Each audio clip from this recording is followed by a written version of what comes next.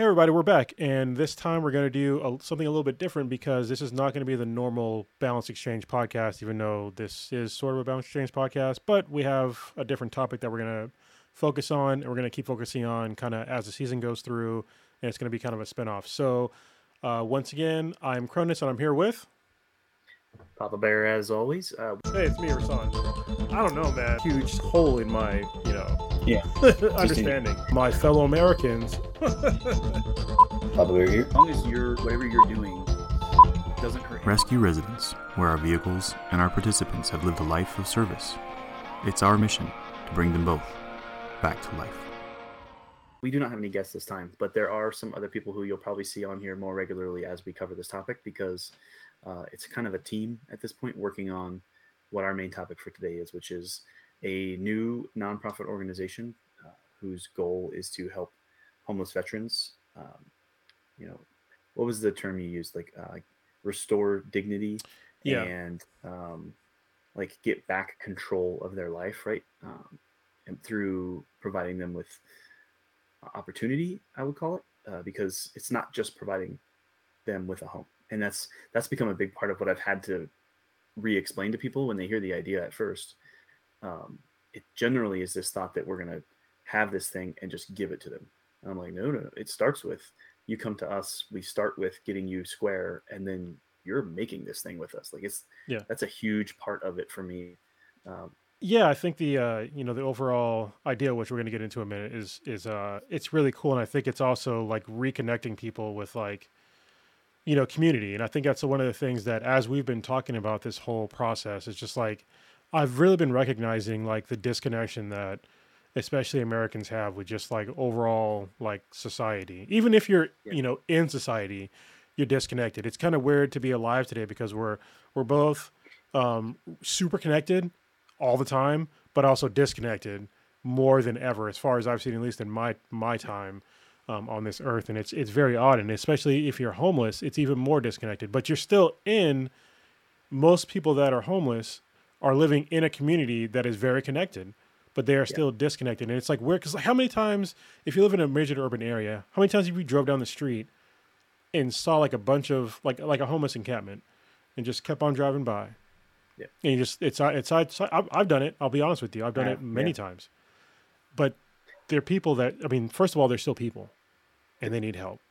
And, where it comes to like, me and Papa Bear, like when it comes to veterans and we see like this huge, like, it's a sad reality for them to like give so much to their country and then they still live,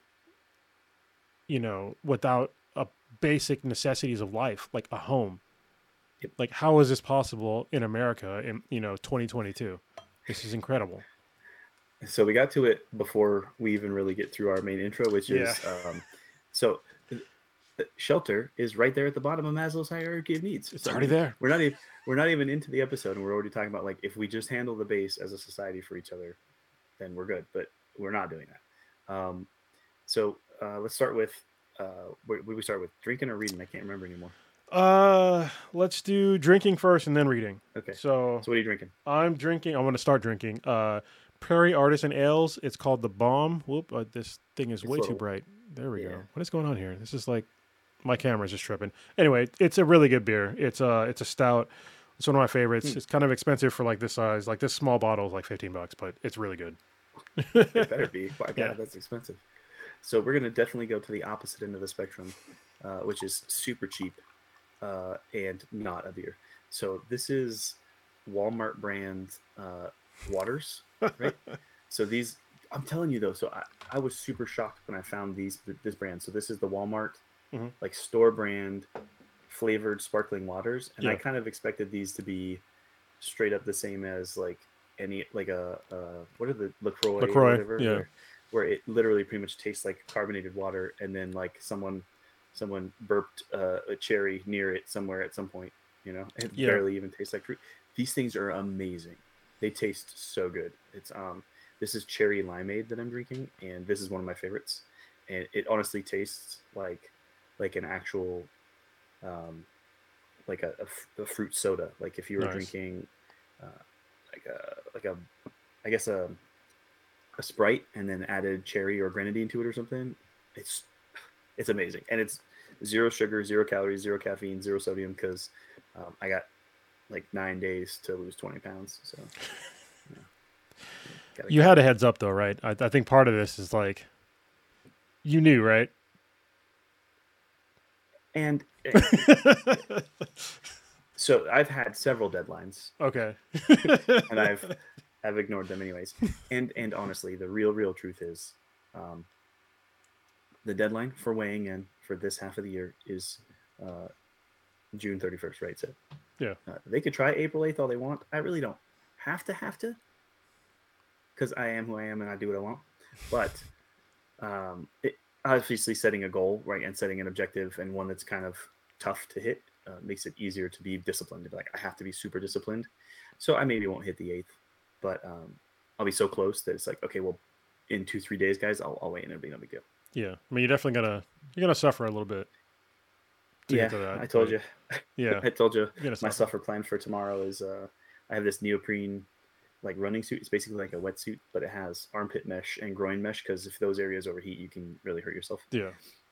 So those are the only places where any moisture gets out, which the groin one can be really embarrassing when you sweat enough like I do. Oh, and yeah. then you're still wearing your shorts and there's just this huge, looks like you peed your pants sweat mark. The same way. Yeah. Especially because I wear, because obviously I do a bunch of like Peloton bike rides, but I wear padded shorts because I'm on it for like a while. Yeah, that pad gets like, just full of sweat. So yeah, it looks like you're peeing. Yeah. All right. So that was gross. I Anyway. guess, yeah, it's real. It's real. You come here. This is what you come here for. It talks about our ball sweat. That's Yeah, what yeah. we're here for. So, what are you reading? Okay. The current book I'm reading is it's actually really good. You probably dig it. It was recommended to me by a guy named Kelly Haycock. It's a book called Burn In. Mm-hmm. I wanted to grab the author. It's P.W. Singer, I think. Okay. It's not loading. You can hear me typing. So. Yeah. Okay, gotcha. So it's called Burn In, and it's kind of one of those near future military ones, but it's actually focused on an FBI agent. And I say near future, but it's probably closer to the end of this century. Almost all vehicles have moved over to self-driven, full electric, and there's like robots that do a lot of menial tasks around the house, and they're starting to build some more advanced systems. And so they are experimenting with this first generation of fully kind of like learning AI robots that are going to be investigators too, right? So the FBI agent, who's like the main character, mm-hmm. gets paired up because she's really well experienced. She's dealt with military robots when she was in the Marine Corps. That's a good start. Yeah. So she totally has a lot of experience on training the machine to learn what the mission needs to be. Yeah. And so they want her to kind of be one of the pioneers of integrating this new agent basically, and kind of training it. It's how it interfaces with people and how to think and how to support the agent. So they keep trying to call it her partner or whatever. And she's like, this is not my partner. Partner I could just trust on its own to already do things. It is an amazing utility. It's an amazing tool. It's able to help me do a much better job at doing my job, but it's not really my partner. It's fine if you want to pair us up so that we have that backup, but it's never going to really have my back the way another Marine or another agent would. Yeah. And so that's kind of where she's at in the beginning, and is starting learning about it. Like it's so far enough that even like lawyers have all been automated because they just know the odds of a case's outcome based on the parameters of the thing. They're like, there's no reason to even take this to court, or this is what the outcome will be. And it's all just solved by algorithms. So her husband had spent his whole life wanting to become a lawyer to like get it. And he was working towards partner. And then he even helped train the bots that end up replacing them, because he was like this good lawyer, and then ends up basically not having a job because the bots took over most of the stuff. So then, I mean, that's going to happen today. Yeah, it's going to happen eventually. It always, so that's part of what I think the story is trying to teach us, is that's always happened. Yeah. We have always figured out new tools to take over tasks that we used to do. And then somebody loses a job and has to learn a new skill. Yeah. It's kind of how we've always done it.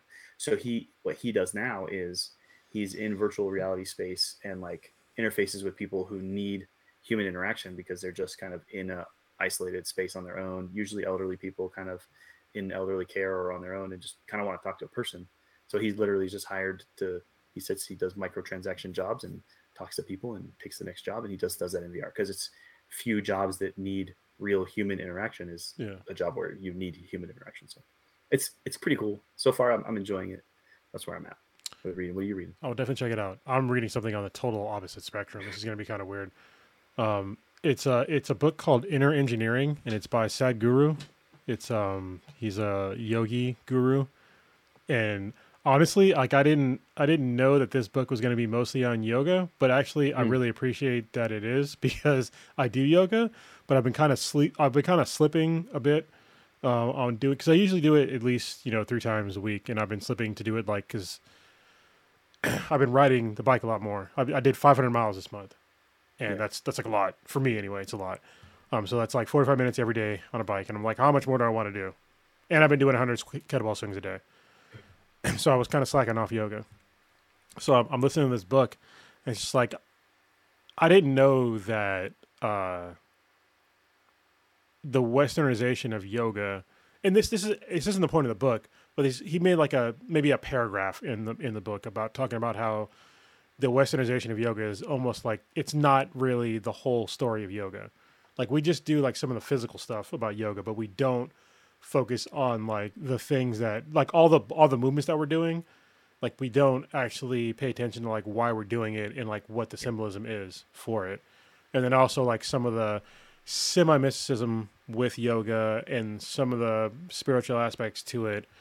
And like listening to the book, I was just like, wow, because there's times where I'm doing yoga and I'll get in like this rhythm of like doing like one breath, one movement. And I definitely feel something there when I do that. Like I get into like a whole different headspace. And that is more of like understanding like that whole thing, whatever you want to call it, of like getting into like that spiritual area of doing yoga. And I was like, man, this is pretty good. Yeah. And also explaining like the other versions, the other different kinds of yoga was like really interesting. It's a book basically on like how to find joy within yourself, and which is hard for like a lot of people, especially in our culture, Yeah. So like yoga is supposed to be like a physical tool towards meditation, right? It's supposed to be centered on the meditation part. And some people still try to, but there are a lot of people who lose that part of it and focus on the physical effort part of it. I had a thought. I lost it for a second.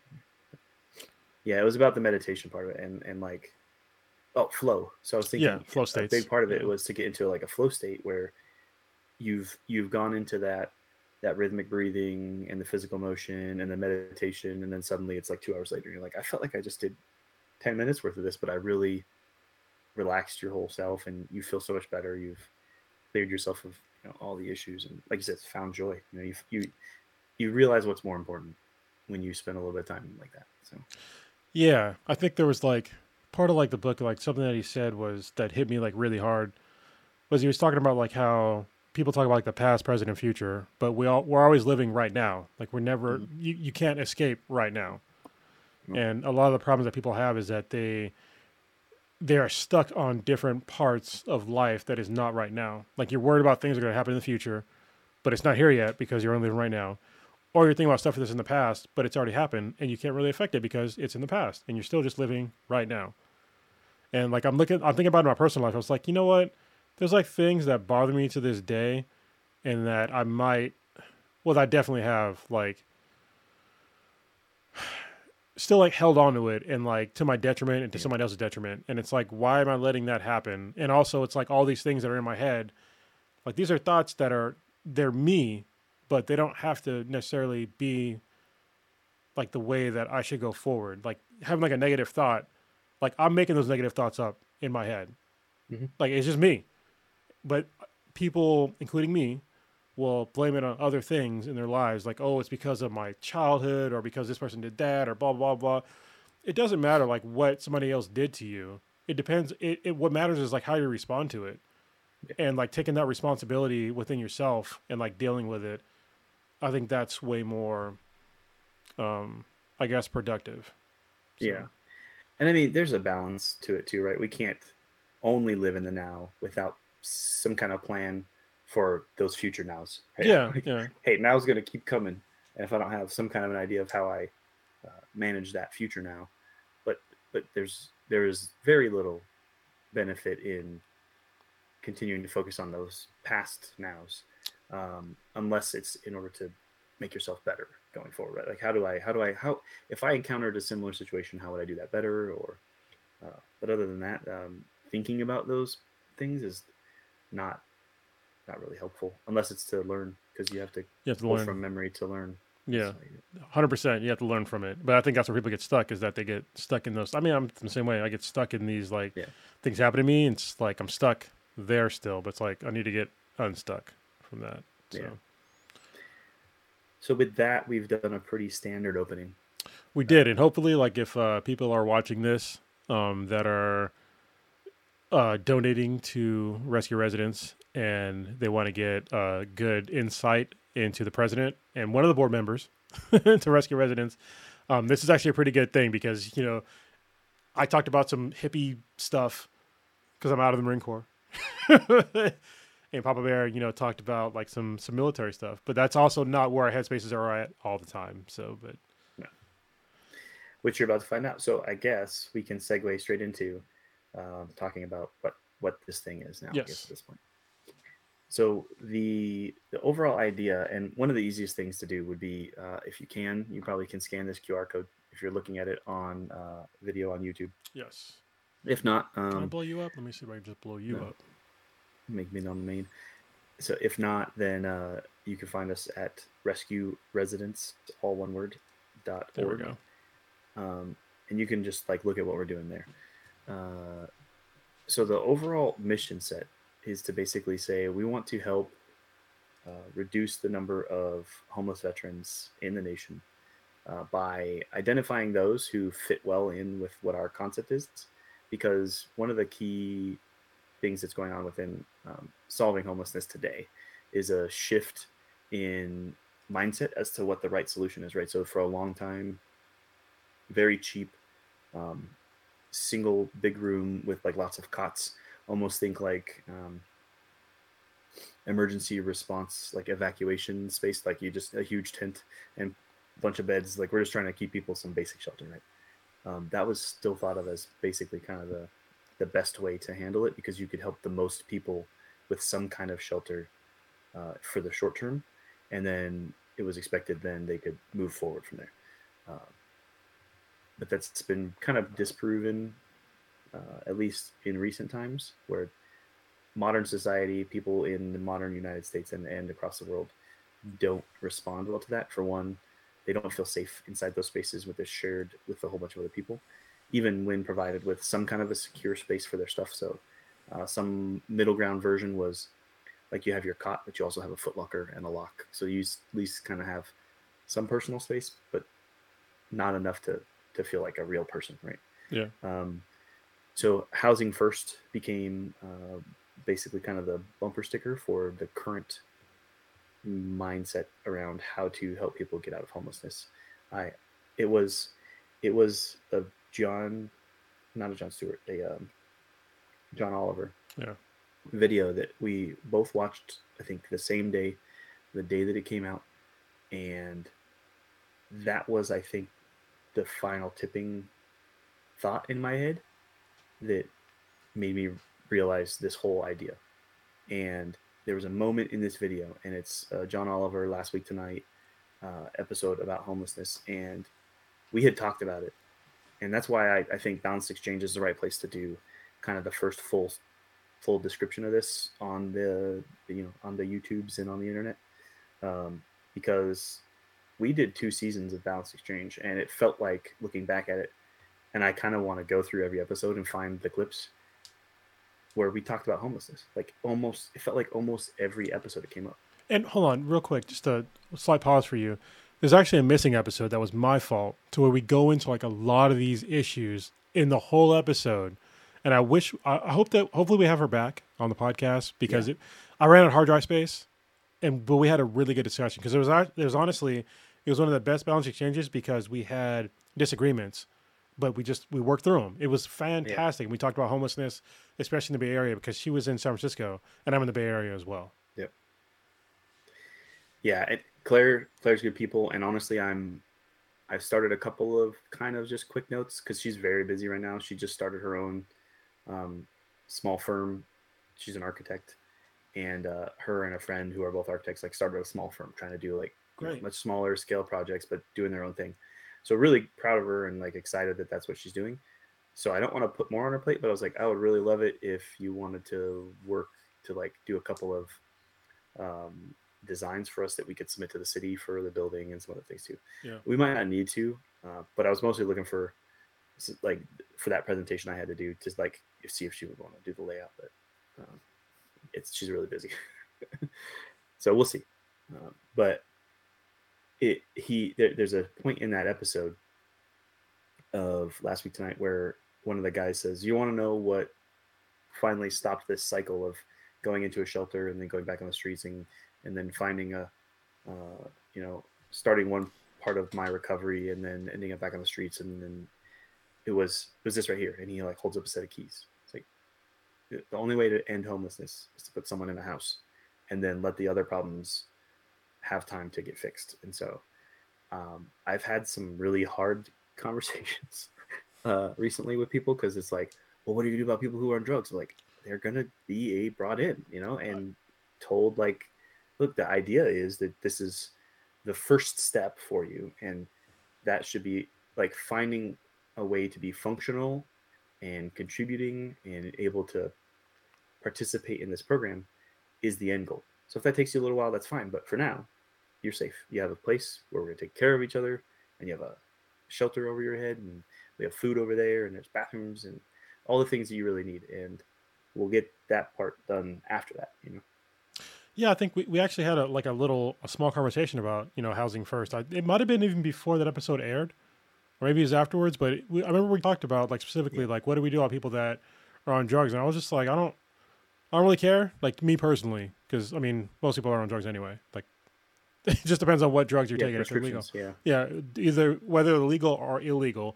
But at the same time, it's like, just imagine, if you're not having a home and the only place where you can get some sort of happiness is through a drug. Like, I mean, I cannot, in good conscience, like, talk to somebody that uses drugs to like escape reality when their reality sucks. Yeah. So, and if their way, to escape reality is just to do drugs, then, so be it. But I think that a better way to be, hey, let's give you a better, starting point to where maybe you don't need to escape reality anymore. Maybe we can give you a reality that is actually, conducive to you living a better life. And then we'll see if you can come off drugs, if you want to do that. But some people might not want to, but I think a lot of people probably would, to like, hey, if I can, especially when it comes to like, military members, because the vast majority of us, it's hardwired into us to like contribute to something.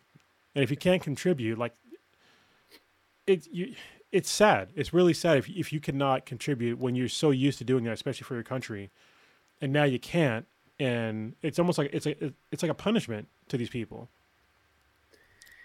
Yeah, and I think so. I don't know if I would want to bring someone in who would say like, I don't want to stop. Like, I'm still here just to do drugs and party. But like, yeah, you could probably find a different program. We're not we're not for that. I do want to get you back on your feet. I want you to be working. I want you to be, and I want you to want those things. Yep. So we can, like, I still want to help people, but if you're going to be like living in our compound space, which is going to be more of like a tight community working towards the final goal of providing everybody with a long-term home, then you kind of need to be moving towards that objective. Yeah.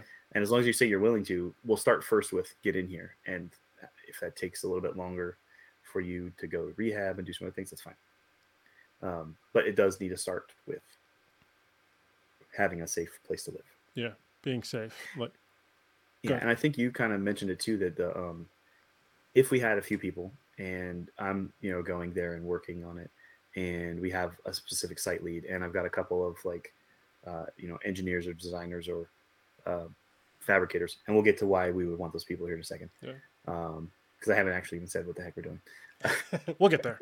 We'll get there. Be patient. But they become that community. They become that support system, and this group of us together, with like work to do each day, I think will become what makes life fun and cool. And you don't necessarily need those other things, like you said. Yeah. So it all kind of came together for me as I looking at the next couple of years, and like you said, being a person who feels like I always have to be contributing and giving and doing something, and looking at like if I just stuck around and did an extra bit to try to later on make 5 in 3 years or 4 years or whatever, and then what I would give back in the 3 years after that. So we're talking about like 6 more years in the Marine Corps. Or if I started right now and then by next summer we're up and running and I'm able to help homeless veterans, what's the impact? Like the impact for community and for service and for life. And I couldn't in any way find that the balance would tip towards staying active duty for longer than the 3 years that I kind of know that I wanted to do here to make the changes for training. And then the next step would be back to the grind kind of work. Yeah. And where here I feel like this idea is going to make a big difference. So as soon as that all kind of got weighed out in my head, and then I decided this is what I wanted to do. So what's the idea? The idea is that a lot of people can find other options. So there are options to get into the VA and get housing vouchers and get into an apartment. And I'm looking at Southern California, specifically where I'm starting, for a couple of reasons. One, if you look at national statistics, you see fluctuations in numbers. Point-in-time counts are really, really hard to pin down, because one season you might be able to find more people in an area, and then they move to somewhere else for a different season because of how hot it is or how cold it is or what work might be available. So your point-in-time counts nationally are still really, really hard to get accurate. So, did you have something? Sorry. No, I was going to talk about like the seasonal thing a little bit later, but okay, it comes in the program later. Yeah. Yeah, and so, but because if you look at national numbers and we say what I've seen most of the time is somewhere near 60 between. It's such a huge number variance. Anywhere between 60,000 and like 110,000 homeless veterans across the country right now. But even at the upper end of it, 110,000, well, there's 11,000 in California, which means even at the high end of the total national, 11,000, which it feels pretty pinned down because California does do a pretty good job hitting their point-in-time counts. But that's 10%. That's still like 10% in one state. And I feel if we're going to start somewhere, honestly, California. I feel like that's undercounted. I mean, because seriously, like just driving around, there's places where I can drive around right now, like near me, where there's like huge encampments. Well, and LA alone, in that study I told you about from 2019 to 2020, they followed around 26 veterans that were homeless to kind of keep track each month of when they were housed, when they weren't, when they were being brought into a program, how long it took to get from initiating to actually being housed, and all this other stuff. And in that study, they talk about the fact that the point-in-time count at the time for Los Angeles only, not Los Angeles plus Orange, because that's 2 different VA offices. Yeah. Los Angeles only was nearly 5,000 homeless veterans. Oh, yeah. And the VA outreach office has 5 people working that. It's just wow. It's just such a huge, 5 for 1,000 people. Yeah. It's so I think that it's the right place to start, and it'll establish us. It'll help us get up and going.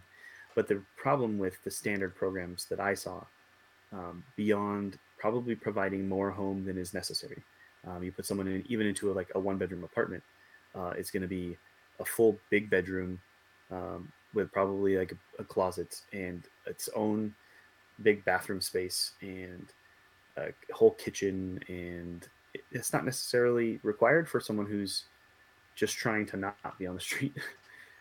So maybe they can be smaller. So there are a lot of solutions looking at tiny homes, and they reduce the cost, and it gets them in somewhere that's safe. Tiny home communities, which are a big thing that's coming around, is a really good part of it too, because then you hit both. You hit the community piece where they now are a group. They're a group of people taking care of each other. there's most of the time some kind of, like an apartment building, shared resources, laundry, usually a large like showers and bathroom facilities. Yeah. Because the tiny home usually has a small toilet, maybe not even a shower, Yeah. but just kind of you need the emergency toilet. So like it's middle of the night, I'm in bed, I just need to go to the bathroom. I don't want to have to go to the community toilet. But get up and take a shower, you could probably use community showers. Yeah. But that's still not right for everybody either. But then the piece that's missing is if I don't have a reason to need to stay in Los Angeles or San Diego or Riverside or, these areas that the cost of living is so high that a standard job that just, maybe you want to do construction or you want to just do welding or you want to be an engine mechanic. A lot of those jobs, unless you are doing high-end work or have been doing it for 20 plus years or whatever, you're not going to make enough to even pay the rent on that long term.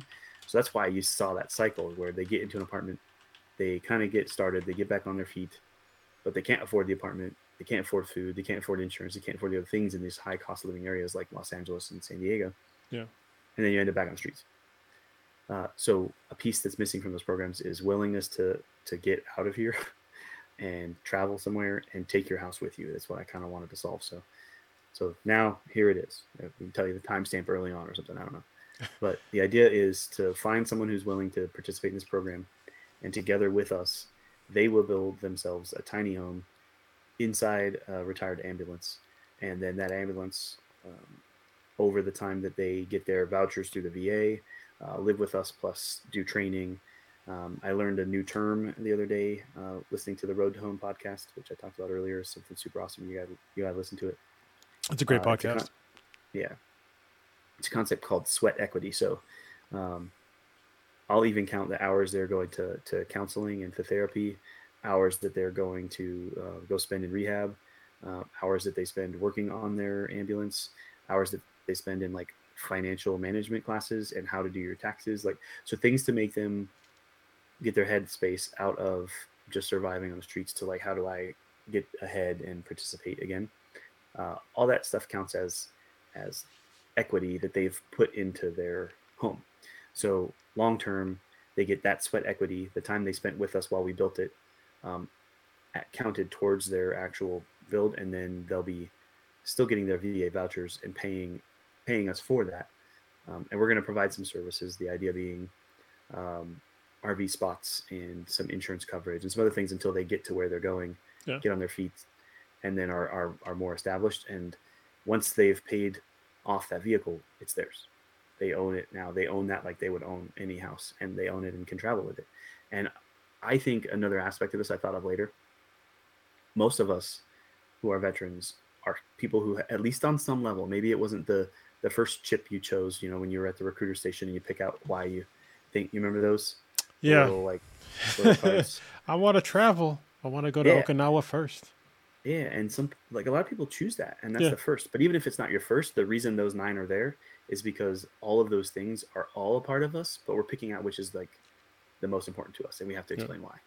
But for all of us, some kind of adventure, travel, getting out of this little bubble. And being homeless is like literally the opposite of that. I am stuck right here. I don't have the ability to go anywhere else. So to provide the ability to potentially have that freedom back to go to Glacier National Park on your way to that next job if you wanted to, and park your ambulance with solar panels on it and the ability to power itself, and you put water in it and pack up enough food and be gone for a week, and you're fine. You'd be able to totally survive on the road with nothing else for weeks. And I think there's going to be a lot of people that will vibe with that really, really well. And so that's the overall concept. Poke holes, ask questions. Yeah, honestly, this is back. I actually have the chat. I had to scroll up like a long way on our chat, but to see like, when did we first start talking about this? And it was on November 5th of 2021 is when Papa Bear first was like, he said, in regards to homelessness situation, what do you think are the top 2 issues that keep people from getting out of homelessness? And then we just had a quick conversation. We might actually print this out and like put it on like a wall somewhere, but we were on the same page. So I will say it was loaded. I definitely already knew what I wanted the top 2 to be, Yeah. because it was what I thought was, this program. It's that you need a house first with an Yep. address, Yep. and then you need to be able to get the hell out of whatever weird situation puts you where you are. Yeah, so for people that are, if you've never experienced homelessness, which I have not, I'm not technically, I haven't. I've gone times where I had no address, but I definitely had places to stay. Like I slept in a car for a while, but I wouldn't consider myself homeless because I was in the Marine Corps. I just didn't want to stay in the fucking barracks anymore. So, um, I think people don't understand like how big of a deal an address is. Like, just try to apply for a job with no address. Like, you're never gonna get a job. So it's kind of funny. So like to this date, I still vote in Washington State, right? So it's still where I'm a registered voter, and until I leave the Marine Corps and then have to be a citizen of California, I still vote. And my registered voting address is like one of the guys who I was able to stay at his house from time to time while I was homeless. Mm-hmm. And his mom is one of the people I count as mom.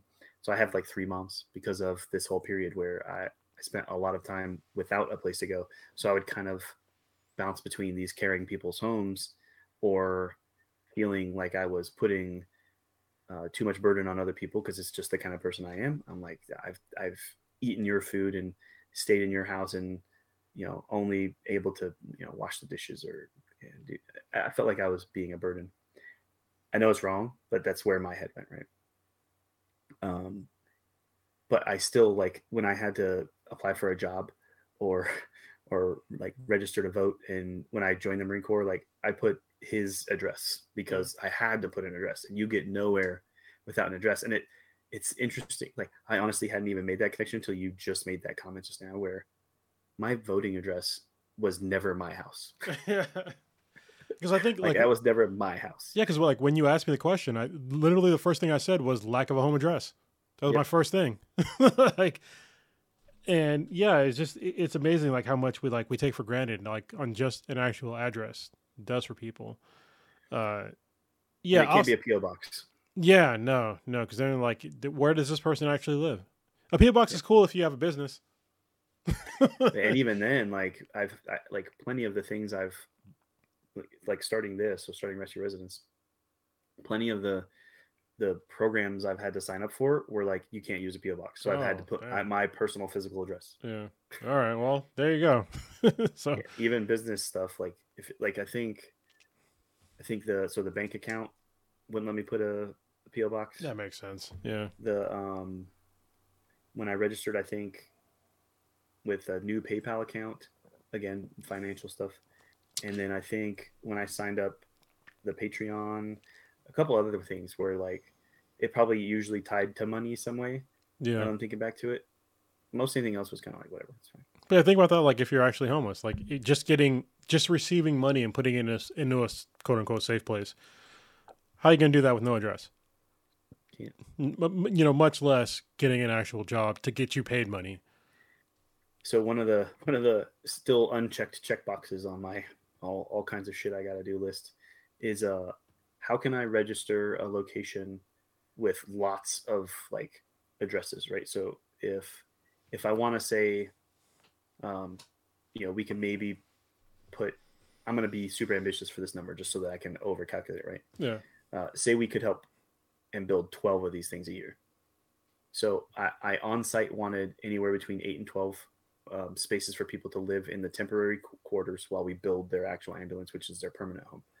So we'd have to have enough to support those 8 or 12. So that's 12. And then if I built 12 in a year, we're now at 24 addresses that I have to have registered to this physical apartment complex. Yeah.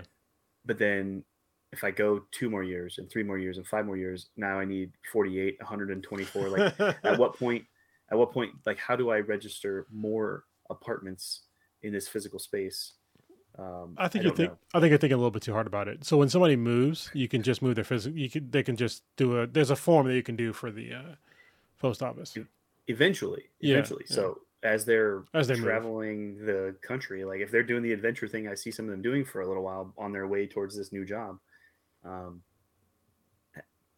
And if it's stay at an RV park and ride a bike until I have a permanent place to park, those RV parks aren't going to provide them with an address. So I Well, want them to still have a place to at least put on forms. And stuff.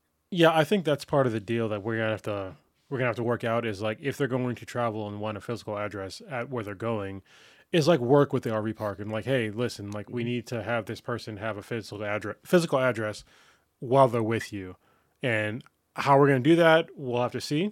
But I'm pretty sure there's ways to do that. And other things I'm learning too. So this has been a huge learning curve. Oh, you know what? We could use Ship it APO. That's a really good one. You ever used What that is it? before? Uh-uh. So as a contractor, when I was a contractor in the for the military, um, I used a thing called Ship It APO, and Mhm. so basically I had an APO address. I had an APO address because I was on. Deployed. Yeah, I was deployed, and so you can't ship a lot of stuff to APO addresses. So I used this site called Ship It APO, and they would ship it to. I would make my address to Ship It APO, and they would just forward it to me for a service fee. Yeah. And so maybe we could like find a service like that, or maybe just actually that actual service, partner with them, and like we'd have to just keep track on like where they're going. Yeah, So that could yeah. work. I think so. One of the I kind of joked with somebody, I can't think of it, right after the very first meeting that I attended. Um, so the mouthful that is just the name of this council is enough, right? So Yeah. I just did a brief while I was in Virginia for the East Valley Steering Committee for the San Bernardino County Interagency Council on Homelessness. Um, and as I'm attending this meeting as a military dude, I was like, these guys could give us a good run for our money on the acronyms that go on within the programs Yeah. because like I sat in that meeting like don't know what that one is, don't know what that one is, and I'm like because I'm that guy, I will write them all down and then I'll ask people afterwards like what did this mean, what was this, or if I can't find them. So there's a huge steep learning curve for me right now, but luckily Astrid from the meeting 2 weeks ago has wanted to like connect and help me and like pull me into the system. But she's saying that one of the things they have to do is, especially if it's temporary shelter, that's not like a plan for it to be a long-term lease, like that they are going to live in that apartment, 28 days. So if they're there, they can only be there 28 days, and then they have to go away for a day and come back, because otherwise, then you get into this whole like eviction law stuff that starts happening. So it would be like, okay, you're here 28 days, and then you have to take the RV, go to a different spot for a day, and come back. We'll have to Yeah. like. I don't like I gotta that. figure that out. Yeah, because like if you're literally building your home, like you're not gonna build in 28 days. So No. we got to we'll figure out a way around that. I'm confident that we can do that. Well, and it can be something as simple as, so she really wants to partner with us because she wants my help with some of the veteran stuff. So it could be something as simple as leave our site, go to one of the Arch sites that's her program, Okay, and then come back to ours. that's So awesome. like, hey, Yeah. you're gonna do a night over at Arch and then come back to us.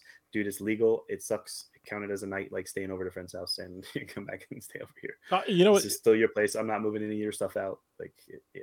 When you first said that, I was thinking about like so when I was a contractor, when I had to, there's like this whole thing because people think that you don't have to pay taxes when you're a contractor. That's 100% not true. You have to pay. Yeah. You have to pay taxes. If you don't, then you're gonna owe a lot of taxes. But you have to be outside of the United States for 335 days to get the tax benefit. To get like it's semi expat status, but not really. But if you're out of the country for 335 days, you can write off like when I left it was like $92,000 in taxes. But if you don't, you're gonna owe all that, and it's just like you get kind of screwed, and people get stuck in like this weird loop. That seems like the same thing. Like it's a really arbitrary number to do, like 28 days, and then you have to come. Like, So I think that the reasoning is it just if they're there for a whole month, mm, then they are resident. They get to that almost to the squatter status kind of thing where you can't evict them, and there's all these other legal things you kind of get yourself painted into a corner with. So if anything else happens, we would now be at a disadvantage in court if we're trying to deal with anything. Hopefully we don't have to, but we still have Yeah. to protect ourselves I too. guess it's protected. I mean, maybe we need to have some sort of like paperwork or something. We'll talk about it offline. But I mean, yeah, it And just even if we had multiple sites, like if it was literally like the main site and then like the satellite site across the street, if they just Yeah. move physical locations and come right back, then it's fine. And it, you know, obviously, like we said, we're gonna be as transparent as possible. But like, I don't need to explain this whole process for why you might need to switch. Like, hey, we need to clean this one out, do a refurbish, move this thing. Like, go ahead and go for the street. I wouldn't want to lie about it, but yeah, maybe I do those things as well, and that becomes a part of our normal program to just clean and do those other things to keep it safe and sanitary, and it also facilitates this 28-day process thing.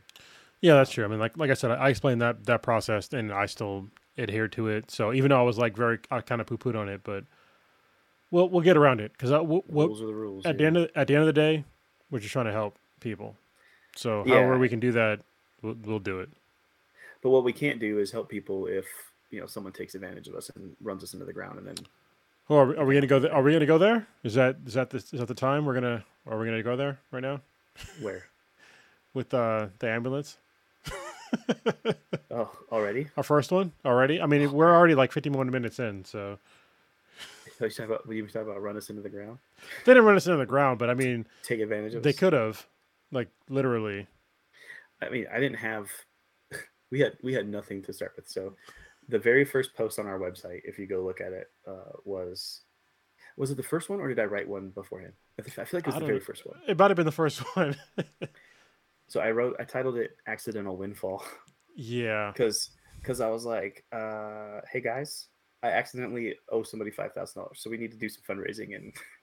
figure this I like out." how you worded that. I accidentally did something, but we owe them money. Yeah. Yeah. It was. It's so all good. good.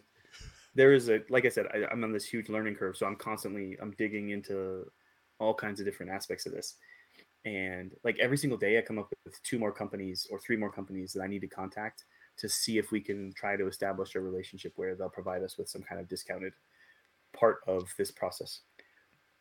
Yesterday it was this freaking all natural wool insulation stuff that I saw on Rich Rebuilds. Okay, yeah. I was like, Richard Bills is great. That dude's great. Yeah. I was like, I don't want to do a bunch of fiberglass because if we could keep it from being fiberglass insulation, that's one less thing I got to worry about masks and everything else we're all dealing with. And Yeah.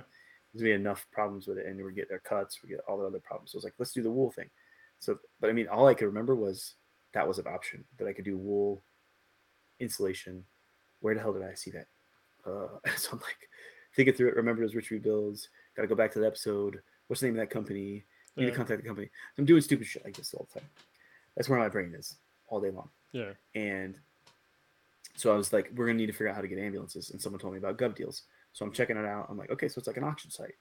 All right, this is easy enough. So all the auction sites are different. So I create an account. Like, what's the information I need for the account? Do I need to create a different account for the organization? What happens if I bid on something? What's the information I get back? When does bidding actually usually start? It's all within like the last hour. Is it within the last 10 minutes? Is it within the last 3 days? Like I needed to know and all these things. So I'm trying to pull metrics. And I was like, okay, so the final piece is what information do I get when I get outbid? What happens when, so I'm looking at these. I'm tracking several for several days in the same categories as these other ones. And they all are going for around $10,000 or $15,000. And so I was like, I'll put a $5,000 bid in and I'll get outbid. And then I'll know like what happens when you get outbid. And I didn't really get outbid. I was like, holy crap. I ended up the end bidding again, so I did finally get to the point where I got outbid at the $5,000 even. But I was like, if there's one other person and I'm at $5,000 like right now, we could end up with an ambulance for $5,000. So I was like, I'll put $5,500. If it goes over that, I'm not doing it. And I didn't get beat. So I was like, I got it for 51 and some change or something. I was like, oh my God. For one, that's super cheap, but also like, oh my God, I also paid $5,000. So we scrambled. We figured out how to pay for it. They were cool about it. As far as, hey, look, we didn't really expect to need to do this right away. This is our program. This is what we're trying to do. So they were kind of cool on that piece. Hey, yeah, that's fine. Just keep us posted as to what's going on. And everything after that was shit. So yeah, we paid for it.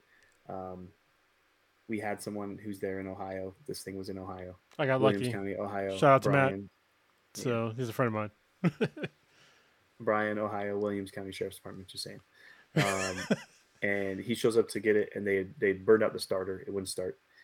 So then we had to get a tow company to tow it to a place that could hopefully fix the starter. Could you hear my stomach just now? Was that you? I thought it was me. That was you. Okay. Maybe it was. Yeah, I think you're getting IBS right now from just talking about it. I need to take it. I really wish I was having a drink right now. Yeah, I mean, I'm about to grab another one because this whole thing was just like, I'm just thankful that it was in Ohio, like near. If it was here, I would have been in a shop. What's up? If it was here, it would have been worse because I would have been in a shop, jacking some people up. But, yeah, but I mean, the fact that it's far from us, but also we're lucky that I knew somebody that's there. Yeah. So, yeah. But so let's like, and this is where this happened with the steel building. I told you about the steel building the other day, right? Yeah. I explained that same stuff with the numbers specific to that to Cindy, and she was like, I just really didn't think there were companies out there that would do that kind of stuff. I was like, there are tons of them. It's literally, let me tell you a secret, everybody. Okay. So when people donate money, they get a tax write-off. So if you're a corporation and you donate something, you get a tax write-off. It's way better on your taxes. So yeah. So it's altruistic, but it's also self-benefiting. Yes. So those are the best things, because if it can benefit me too, and I can help other people will do it, right? So, I mean, and I'm not any better, to be completely honest. My expectation is to have a salary while I'm running this entire nonprofit organization that will keep me exactly where I am right now, right? That's the only goal I have. I don't want a crap ton of money, but I also can't like lose my house and let my family end up on the streets. Well, a pin in that real quick. Keep thinking your same thoughts. So like one of the first things that we were talking about, as we were talking about, starting a nonprofit, is that I wanted to make sure that the nonprofit was equitable to like all the employees. Like none of us are trying to get rich off of this. No. Like I am fine with my current salary. If you can replace my current salary, that'd be great. That I could stop working at this current job that I'm at, which actually isn't that bad, but I would much rather do this going forward, because it'd be more fulfilling to me, to be honest with you. Yeah. But we're not going to be the kind of nonprofit company to where we are getting paid millions of dollars and we have minimum wage workers working for us, like building these things. That is not in the cards. Yeah. So like rules for nonprofits is that we can't make a profit. That's right there in the name, right? So if we end up at some point where we've gotten enough that would potentially happen, what we both talked about, and I think everybody in the board agreed on our last board meeting, was that like that would automatically equal to pay raises for everybody who's working it, right? Yes. And or potentially would then mean it needs expansion and the ability to produce more ambulances, right? So like it needs to always be either going towards supporting the people who are making the organization function, or go towards being able to help more people. It is at no point going to be like inflating us. Will we take pay raises equal to those others? Sure. Like, but everyone should be getting a pay raise, yes, not just us. Yeah, I just want to be. If we're all busting our ass, then we should get recognized for it. Yeah, and we're going to be, well, so far we have been transparent about this. Obviously, we have no employees, but as we do, we're still going to be transparent about like where the money's going, because I've seen a whole bunch of like nonprofit organizations to where like the CEO or president or whatever is getting paid millions of dollars, and other people are getting paid like basically nothing, and it's just like that's not what we're trying to do here. So no. and it's not.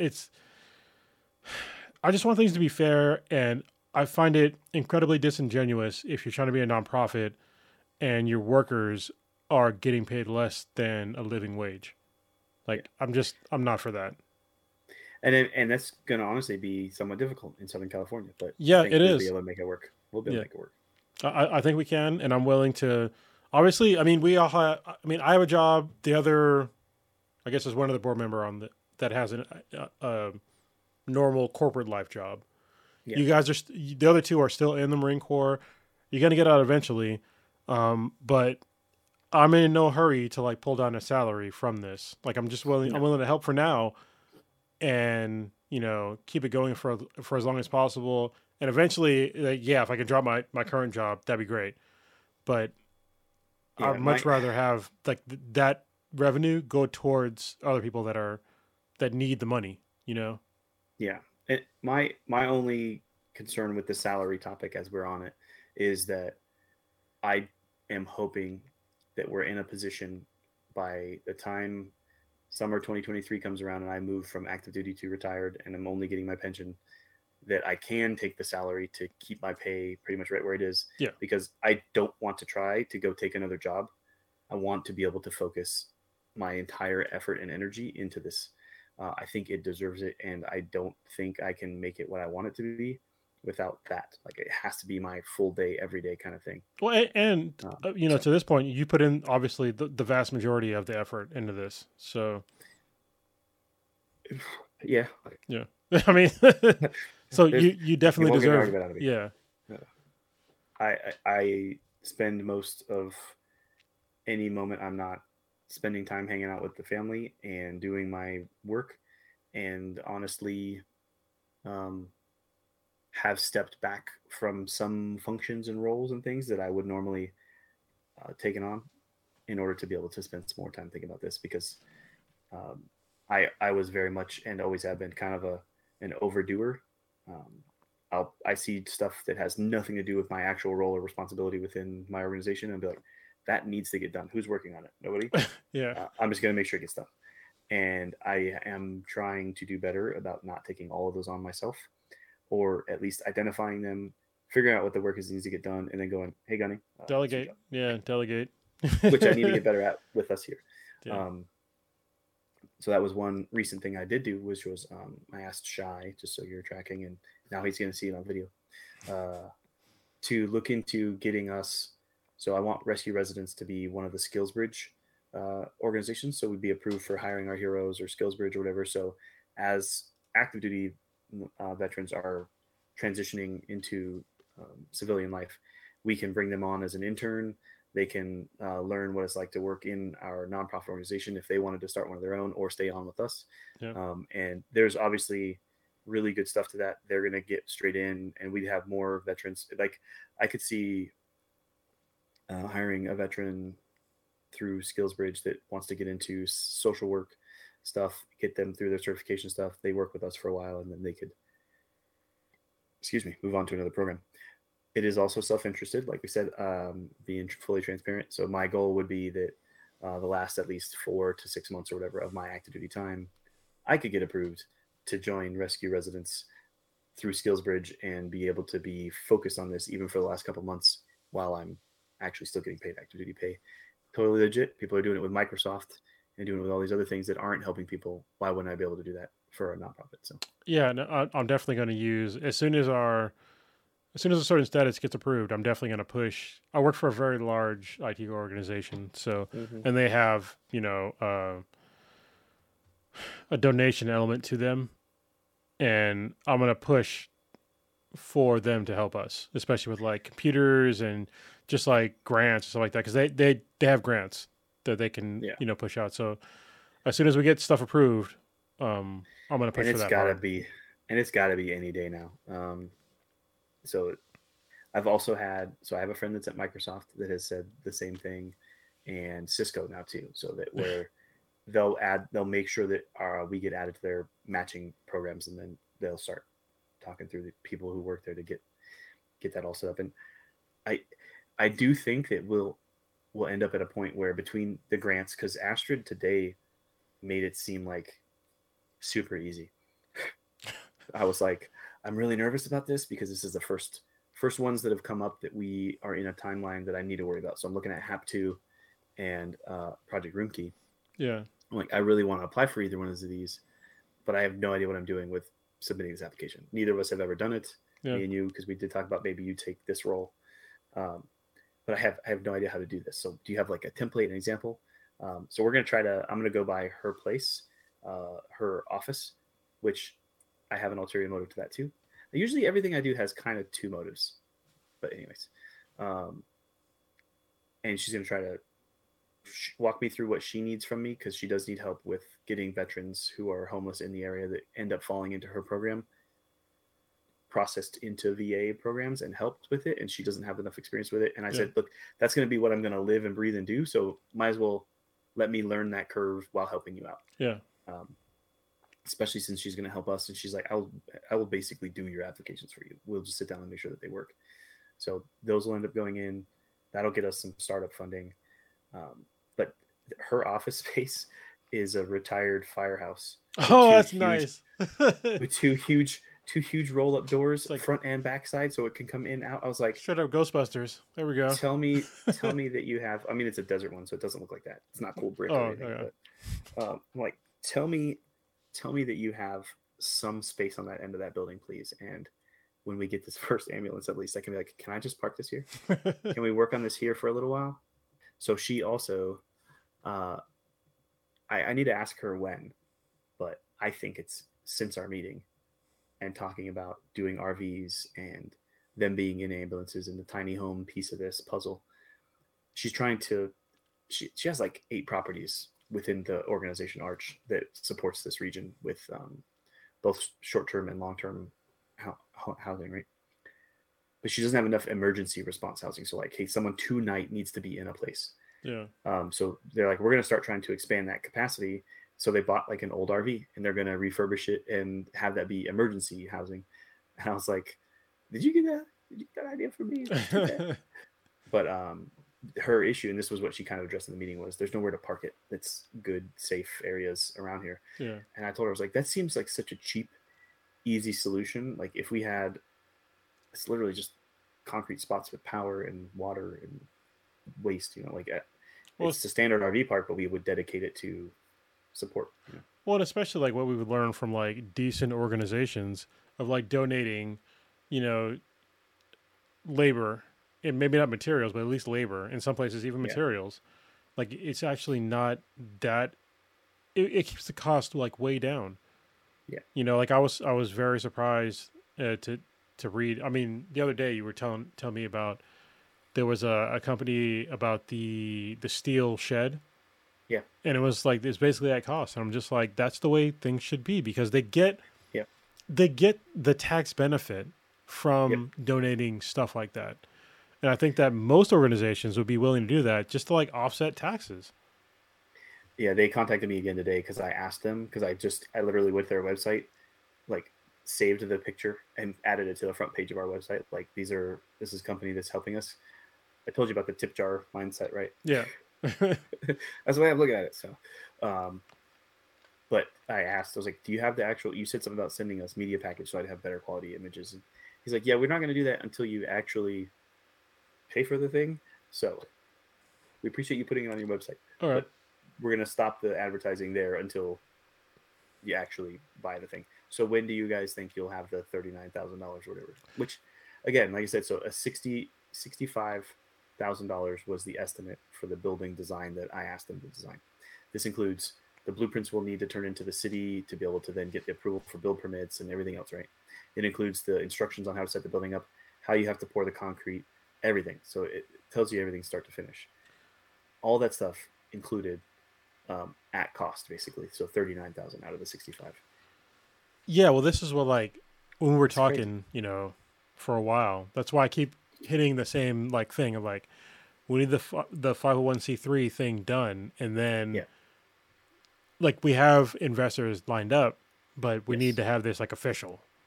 Yeah. And that's it's got to be soon, but, yeah. So there's so much we can do without it, and, like, having these conversations with people and getting the kind of greasing the skids a little is what I call it. Not a totally unique term, but I'm just saying, I think that's a Marine Corps thing. That can all start now. And obviously some of this other stuff like designing, and I want to put out a challenge here, and I'm going to post it on the Instagram page. I had an idea for another t-shirt design. So the one image I have that's like the desert kind of look, 1980s style, right? I would love to see one that was more green and forest, like mountainy, like imagine the redwoods, like if you're up in the redwoods, that being the overall backdrop with something still rescue residents, maybe 90s style text, or even it could be something modern. But we're just going to go through the decades. Forest one. Yeah, it could be. I just want a forested one. I think there needs to be one that's forest like too. So yeah, if someone out there wants to design that, send that to us. I know a designer who did like the logo for like 2 of my podcasts. Yeah. So I could talk to her about it, about, donating some graphics. And this is, along the same lines. The word you used is key. I talked with another graphic designer that I know too. He was like, I do this pretty regularly. I was like, yeah, you're welcome to design something and donate it to us. Yeah. Because what you should do then is tell me what that should cost normally, and I will write you a receipt for your donation for that cost, and you count that off on your taxes for your business or for your personal, if that's if you're a sole proprietorship or whatever. But nothing is free, right? That's it frustrates me when I see that stuff. I can't remember what I was looking at, that article, stuff about, oh, people are getting this for free. I was like, Yeah, no, who's paying for free. it? Yeah. Who's paying for it? They might get it for free, but someone's paying for it. And what's the plan for that? Oh, that's how that works. Okay, cool. And that makes sense. As long as the program makes sense, I'm good with it. And that's, to me, this all makes sense, right? They're providing a good so that we can help people who need it. They should be recognized for that action. If they took time, they put hours into designing that thing, they should be able to be compensated for it. Yeah. So, I guess kind of going forward a little bit is that we're going to pick up the ambulance hopefully next month, hopefully next month. So yeah. I'm going through a move. I'm moving closer to Papa Bear. Hopefully next month, maybe the month after that. I still have to go through some stuff, but we have to go out to Ohio and pick up the ambulance, meet up with Matt, get some good food. Matt, good food, please. And drive back with an ambulance that can only go 55 miles per hour, probably. Yeah. Can we like look into some software that can like jailbreak the goddamn governor? I'm just saying, 55 miles per hour is like very slow. some of that is capacity of a heavy duty engine like that too. It's just not made to go faster than that. Isn't it? It's like it's a 6 liter, 6 plus. What is it? It's like a 6.3 liter V8 diesel. It's a huge engine, but it's also GVWR at like 23,000 or something crazy. It's a heavy truck. And we're just gonna make it heavier through this whole process too. Just saying, we can more PSI for the turbo. I'm just saying, blow up the motor. I don't know if these ones do. So this one having been a police command vehicle most of the time, and they didn't mention this on their thing, but they clearly had no idea what they're doing when posting this. They usually end up with twin turboed, diesel engined vehicles for the command post ones for police departments because they want to actually be able to get there quickly. Yes, I mean any turbocharged vehicle, you can get significant gains in horsepower very easily. I'm just saying. Just takes a vacuum line cut. So maybe this one will take us to 60. Yeah, 60. One thing I will say is I want to get that monitoring display because I am concerned about the engine. I want to be tracking it before it blows up. At least we could stop and like try to get help. And then one other task we have to do before we put that thing on the road: get all of the Williams County Sheriff's Department crap off of it. I am not driving it across country with it on there. Yeah, that's a long term. I'm definitely want it scraped because I want that to be a smooth surface for us to apply other decals to. Yeah, I'd be okay if we didn't take time to do it, but I wouldn't mind taking a day and scraping that stuff off. I just still can't believe the way that they did us dirty like that. Yeah, all the tires. So we didn't even get to it. Yeah. All the tires were worn down past the safety bars. They were flat on multiple sides usually, which is kind of strange seeing as how it's supposed to have just been sitting still. But anyways, how you have multiple flat spots. They moved it once and then twice. Yeah. In the 4 years that it was there or whatever. And then brakes were worn through to the calipers. Calipers were shot. All the brake systems had to get replaced. And so we had to pay for all that. So we paid not quite 10,000 yet. So it was 6. It was almost 6. So it's 5-7, I think, for purchase once we're out the door. And then it was fees and everything else. Then it was $3,000 for the repairs. Yep. Yeah. So we're sitting just under 9. So. And that's not even like getting into the fact that they tried to like blame it on my guy that tried to pick it up. They tried to say that he burned out the starter. I'm like, when he never even did it, and has 2 ambulances on his property. Yeah, and it's a person that I know and trust because he's a cancer. So first of all, he's a cancer survivor. And I literally flew out to go see him in person. He's a fellow podcaster, and I knew that he had cancer and he's like recovering. So I flew out to Ohio and surprised him. There's actually a video on it. He's a really good dude. He was actually on, if you go back and watch, I think it was the Great Food Truck Race. I can't remember what season he was on, but he came in third place. Oh wow. Yeah, really great dude. And they tried to say that he burned out the starter. I'm like, no, but like, just not. He wouldn't. First of all, it's nearly impossible for somebody to like start it like once, unless you literally had him start it for like 30 minutes, like straight. He didn't burn out your starter. Like, please stop it. Yeah. So, yeah, my guess is it just never started. Yeah, but just be honest. I mean, if they would have been honest with us, then we wouldn't have been talking trash. I mean, just tell us that it didn't start. Expected to have to get the starter. I would have planned the toe to begin with. I probably would have not bid on that one because it didn't start already. Yeah, maybe that's why people knew. People that were like professionals, unlike us bidding on ambulances. They knew something wasn't right. So I am like, one of the steps I keep hesitating to take is contacting San Bernardino Fire and like establishing that relationship to get them to start donating to us until I have the 501c3. Till that's done, at that particular step, I feel like interacting with government agencies on that level, like saying, give me stuff. Because my one concern would be, they're like, oh, cool, we're retiring one next week, but I'm not ready yet. Yeah, you just asked. That's why you just asked them. I told you we already have an in. Like, you don't even go to like. Obviously, I mean, do San Bernardino, but yeah, my brother, he's a fire captain in San Diego County, and he used to work for logistics. So we have like the in to get like their stuff, but we need the status. So yeah.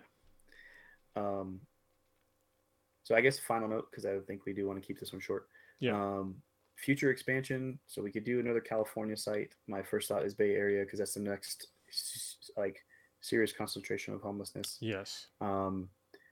That helps reduce the veteran population dealing with homelessness. I'll have figured out the systems. We'll have figured out the systems. We'll have hired people. We need to find a social worker. We need to find a tax guy. I need to straight up hire a lawyer. We need to get our insurance sorted out. I mean, there's a whole bunch of stuff we got to do. Yeah. But next expansion, I think, so I had a person really talk to me about it. And one, it makes business sense. And two, there's a need. Is Texas, right? So a lot of veterans end up in Texas. Yeah. And there's a significant amount of homelessness there too. I don't think they're number 2 on the list. I'll have to check. I'm pretty sure it's Florida, which wouldn't be a bad expansion either. But the Austin area, I know I have people who are in the sheriff's department there and would have contacts with EMS. And if we started getting set up, we'd already have that part of it handled there too. Good. So that could potentially be a good third site. I also have friends in the Pacific Northwest that would want to.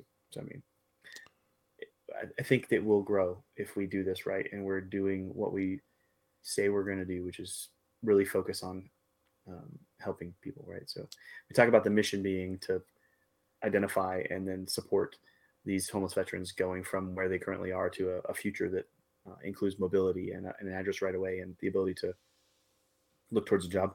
I didn't even mention Home Depot's Road to Pro program, so I want to integrate with them to like train them with a skill that they maybe want to get. And also seasonal programs like Amazon, they have oh yeah seasonal work for people. Like basically there's a whole like group of people that travel to like do seasonal work for Amazon and then work on farms on the off season, and the rest of the season they're just like doing whatever in their RVs. So there's like a whole thing traveling. Yeah. And it seems like the people who would be interested in this program would probably enjoy that lifestyle. Yeah. I mean, if you don't want to be, it's almost like it's a weird sort of freedom of like, yes, you have to work, but also you can just work on when you want to work. And then like the rest of your time is like your free time. As long as you make enough to like, fulfill your needs, then you're good. The Maslow hierarchy, just get the basic ones done, you're good. And then you're working on yourself, right? But yeah. So that was about it, I guess. I'd say that's about it. That is absolutely nowhere it. There's just so much to this, but we wanted to at least introduce the concept and get this idea out there. We do want to produce like a full-on, really good, concise video that's maybe 10 minutes long. What do you think, 10? Yeah, 10, and then like heavily produced, probably. Yeah, and like I started writing the screenplay for it. That's how detailed I was this trying guy, to get. he's all Hollywood. So he's in California now. He just, Yeah. Yeah. So I've always been interested in video production since I was about 14 years old. Nice. I was writing. This is how bad it was. So they taught us in this one class I took on video and film production or whatever, how to write scripts. And then we were just shooting skateboard videos. Like these were Hi8 tapes, right? So we're taking Hi8 cameras out and like recording dudes skateboarding and turning those into cool skate videos afterwards. But like I couldn't let just going out and shooting be enough. Now I had to like have plans for this trick and at this location and these shots. And I was writing screenplays for skateboard videos. This is stupid. I mean, isn't that how Jackass started? Yeah. So they all started skateboarding. They're doing okay. That was literally the same. Some of them, yeah. Same era frame as I was. Yeah. But yeah, so we will have some kind of a real concise trailer out because I have some people who are friends with us. I think you do too, on YouTube, and they're ready to like pump our stuff up, but they agree, and I kind of feel that I want the right video. Like I want them to be saying, "Hey, go check out this video. There's a link in the description," and it be to that concise 10-minute, like really well produced explanation of what we're doing. Yeah, One I think probably includes that first conversion, right? Includes this. So yeah, the first conversion is going to be, it's going to be great because it's going to be a learning experience for all of us. So we even like we were talking like today or even I think probably yesterday about like what else can we do about these conversions, and those are like we'll keep it a secret for now, but there's other ideas that we have past veterans homelessness because our goal is to literally end it, right? But then it's like, what do you do after that? We got plans. So it's not just that. We want to get all of them taken care of, but then we have more. Yeah, even just the quick expansion, which I think will happen before we get able to end all veteran homelessness, which would be expanding to help just all homeless people. Like, so yes, this is a good program that will work for others, and I don't have to limit us to it. It's just that it's a community we connect with right away, and we'll be able to walk into and tell people we're here to help you because we know what you're going through. We've been there. We've done a lot of what you've done. Yeah. And that was one of the things Astrid really wants is she grew up in a military house, but that doesn't put her into our sphere. Yeah. To be able to have a veteran walk up to someone who's currently homeless and be like, "Hey, what can we do to help you? I know what you're going through and we're here to help," kind of thing. And we're not the government and we're here to help kind of thing. It's like you especially, like I keep, my partner, she keeps saying like your situation when you were younger, like you should like highlight it more in the beginning. So. And I mean, it'll probably make sense. That's her as a civilian. So. I know. Yeah. And you're not wrong. But like the humble part of me is like, that's not why I'm doing it, but it's probably also a big part of why I'm doing it. Yeah. That's the thing. It's like, it's so subconscious that I'm like, that's not what I'm trying to do, but it is. Yeah. Well, all right. I guess we'll leave it at that. Yeah, we still, after 2 seasons, have no idea how to end these things. No, I think we need it's almost like we need a Porky Pig to come on and like that's all, folks. Yeah. or get the wrap it up box out. Like, wrap it up, B. Yeah. That's one of my favorites. Oh man, now that you said Dave Chappelle, I was thinking of just like the whole like Will Smith, Chris Rock thing, but that's a whole different podcast. Yeah, oh my goodness! Check out his podcast from yesterday. It was good. Man, it was terrible. So this is how widespread that got, and I didn't even know either. I knew about it right away because I saw something pop up on Twitter. Actually, I think it was your tweet. I was like, oh, it was a funny tweet. And then I went and looked and was like, okay, cool. But then today, my mom was like, so I was watching the Oscars, and Will Smith punched Chris Rock. And I was like, no, he slapped the shit out of him. But she's like, oh, I was watching on my phone, so it looked like he punched him. And I was like, yeah. She's like, you watched the Oscars? I didn't think anybody watched the Oscars. I was like, no, I did not watch the Oscars. Yeah. But I saw it blow up on Twitter and on Instagram, so I went over to see what it was. And she was like, oh, I still watch it because there's usually so much drama. Well, now there's definitely more drama. There definitely was. Yeah, so, that was crazy. It's interesting. Yeah, I think I was in the chat yesterday, and so check out the podcast, his actual podcast for serious in-depth discussion on the whole events that took place. I just bumped the camera. Sorry. That one was more serious. Yeah. Usually they're not serious, but yeah. But like, well, I just meant a serious discussion on this particular topic. Yeah, We're both just hitting it real surface level. But I think at one point I made the comment like Chris Rock's apology is not pressing charges. That's as much as he needs to do. Yeah, and there's like I didn't know that there's like a huge divide within like the black community on this, and I'm just like, man, like my sister is definitely on the opposite side of me, and I'm just like, Yeah. nah, like I'm definitely on like a certain side, and it's just like you shouldn't do something like that for like a joke.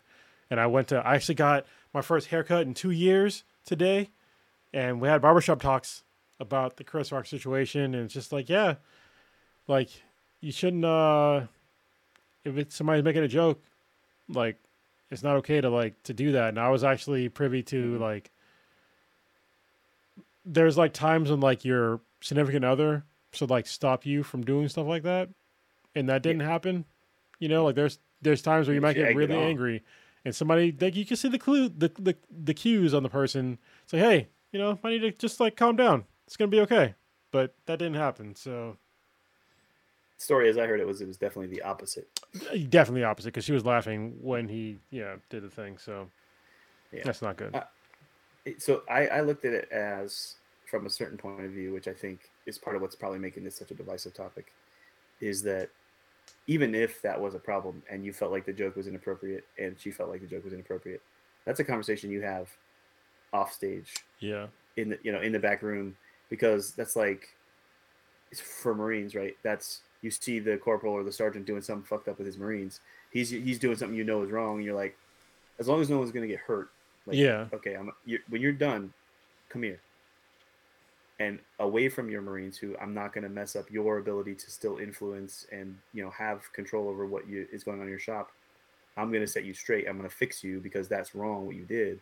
It allows you to maintain what you've established and you've worked to make real, but still helps you be guided better. That's how people guide each other. That's how a mentor would deal with that situation. It's how someone with experience would deal with it. And he went off and went passion side, and you lose all credibility. It's tough. Yeah, that's a really good like breakdown from like the military side of like that. I mean, that's and military people are like we're by nature we're violent people, okay. But if somebody from the military is telling you like, hey, we can take a step back and like deal with this in a different way, like you should like take note. And Will Smith he's never been that guy, and it's just like for him to do that, I'm just like, man, I don't get it, man. No, it sounded like there's a whole lot of other stuff going on, and so that he lost control, and there's probably lots of good reasons for it inside why he lost control, but still doesn't explain or justify what happened. So yeah, no, it doesn't. That's my take. So anyway, we kind of went off. Sorry, I hijacked part of this stuff. We can end it. We can end it before that if we needed to, but I think everybody would be fine with it. Yeah. Our podcast is like this. This is what you come here for. Actually, this is the least amount of like tangents in all of our podcasts, because usually it's just like, I heard there was aliens on Mars. No, I'm just kidding. It's never like that. But we definitely went on some crazy tangents on podcasts before. It always had a lead in and then is tied in somehow. But that's how we can be talking about insurrection and then still end up talking about homelessness somehow in every single episode. Yeah. Oh, there's times where we talked about books for like 30 or 45 minutes. And then we had the subject. So. Our openings can get a little long sometimes. So if you go back, if you're interested in this and you're coming here because of Rescue Residence, the rest of the episodes are much longer. Usually it's anywhere from 2 to 3 hours. Yeah. And we do have guests, and we definitely hit tangents. We kind of stayed focused on this one. We do both have a timeline tonight a little bit. Yeah, and we're hitting it, so yeah. Not too bad. Just around a little beyond an hour. Yeah. All right. Well, hey, man. Appreciate it. It was good to talk to you in virtual space again. It's been a while. This was the only thing we had for a long time. Yeah. We did get to meet, which was cool. We did. Yeah. You were here in the Bay. So yeah, that was great to see you in person. Your whole family. We still have, so the next day, so it was after our stay there, I think. we had some issues with the RV, and we didn't make it to the show. Like we were supposed to go to a show in Ashland the next day. So we ended up missing the thing, and they gave us tickets. So we still have, like, we have a show we can go see whatever show we want in Ashland. But we have to go this season. So where's Ashland? South Oregon, so it's like the very southern part of Oregon. Okay, I got you. Yeah, so we were supposed to leave that campground like early and make sure to book it there, catch a like 3:00 show or whatever. And issues with the tires. Logan was getting sick, so we went and got COVID tests, and like, so that whole day ended up like we got to our next campground. Oh my god, that campground was beautiful too, but like we didn't get to go see the show. Yeah. So then we talked to them, and they gave us tickets to go see it in town. So that means we still got to go to Ashland. So, but you're gonna be moving down here, so I don't know. But I can definitely, I can move around a little bit. So yeah. So look forward to videos on Rescue Residence, and probably we'll both drop probably little clips of stuff on our other channels to try to get people to come look at them when we move this ambulance, because that's going to be something.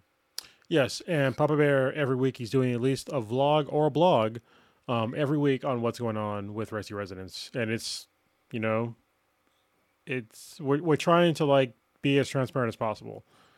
And it comes down to like exactly where the money's going. So honestly, like I'm sharing a little too much most of the time. I'm like, I did this exact email thing this day, and sometimes it gets a little boring. I'm realizing it, but like I'm trying to just keep track of what I have going on. This is the book of like all of the daily stuff that's going on. Wow. But I'd rather have that than like having, a CEO like pocketing a bunch of money. So no, it's not happening. Yeah. I will say the last 2 weeks, because I had a learning symposium in Quantico that ate my lunch, but was also amazing. And then I went to a wedding the week after that. So there was quite a bit of gap. I didn't get a whole lot done. And I look back and I'm like, oh, I did this and I did that. But it was still definitely not my focus those days. I had to shift gears. Yeah, I think this is going to hopefully take over all our lives eventually. It's already taken over most of your life. And I'm looking forward to like taking over more of my life, to like, shifting over to that. But I got a lot of shit that I got to take care of, especially moving. Yeah, I'm hoping by the end of summer, like I have property identified. We've got that steel. We're ready to like lay concrete and put up a building and start making stuff, So. Yeah, I think by the end of summer, 100%, I'll have way more free time on my hand. And hopefully by then we've got at least one orange ambulance. Yes. So. Oh, we'll 100%, because we already have an ambulance. We just got to make it orange. Boom. Easy. Yeah. That's an easy win. Done. I thought about making that a hard requirement before driving it back, because think about if we went and got it decaled and everything while we're in Ohio and then drove it all those miles on the highway, everybody's scanning the QR code that's on the side of the truck. Oh, dude, just you already have stickers in the background. Just grab them. Just put them all over it. Yeah. Works. We're good. Just temporary solution. Yeah. I think this one back here on the table is a sticker. I can probably order 2 more of those and stick them on it. I think that should be sufficient. Solution. Awesome. Yeah. All right. Y'all have a great night. Yep. Or day or whatever time you see this. We'll talk to you later. Later.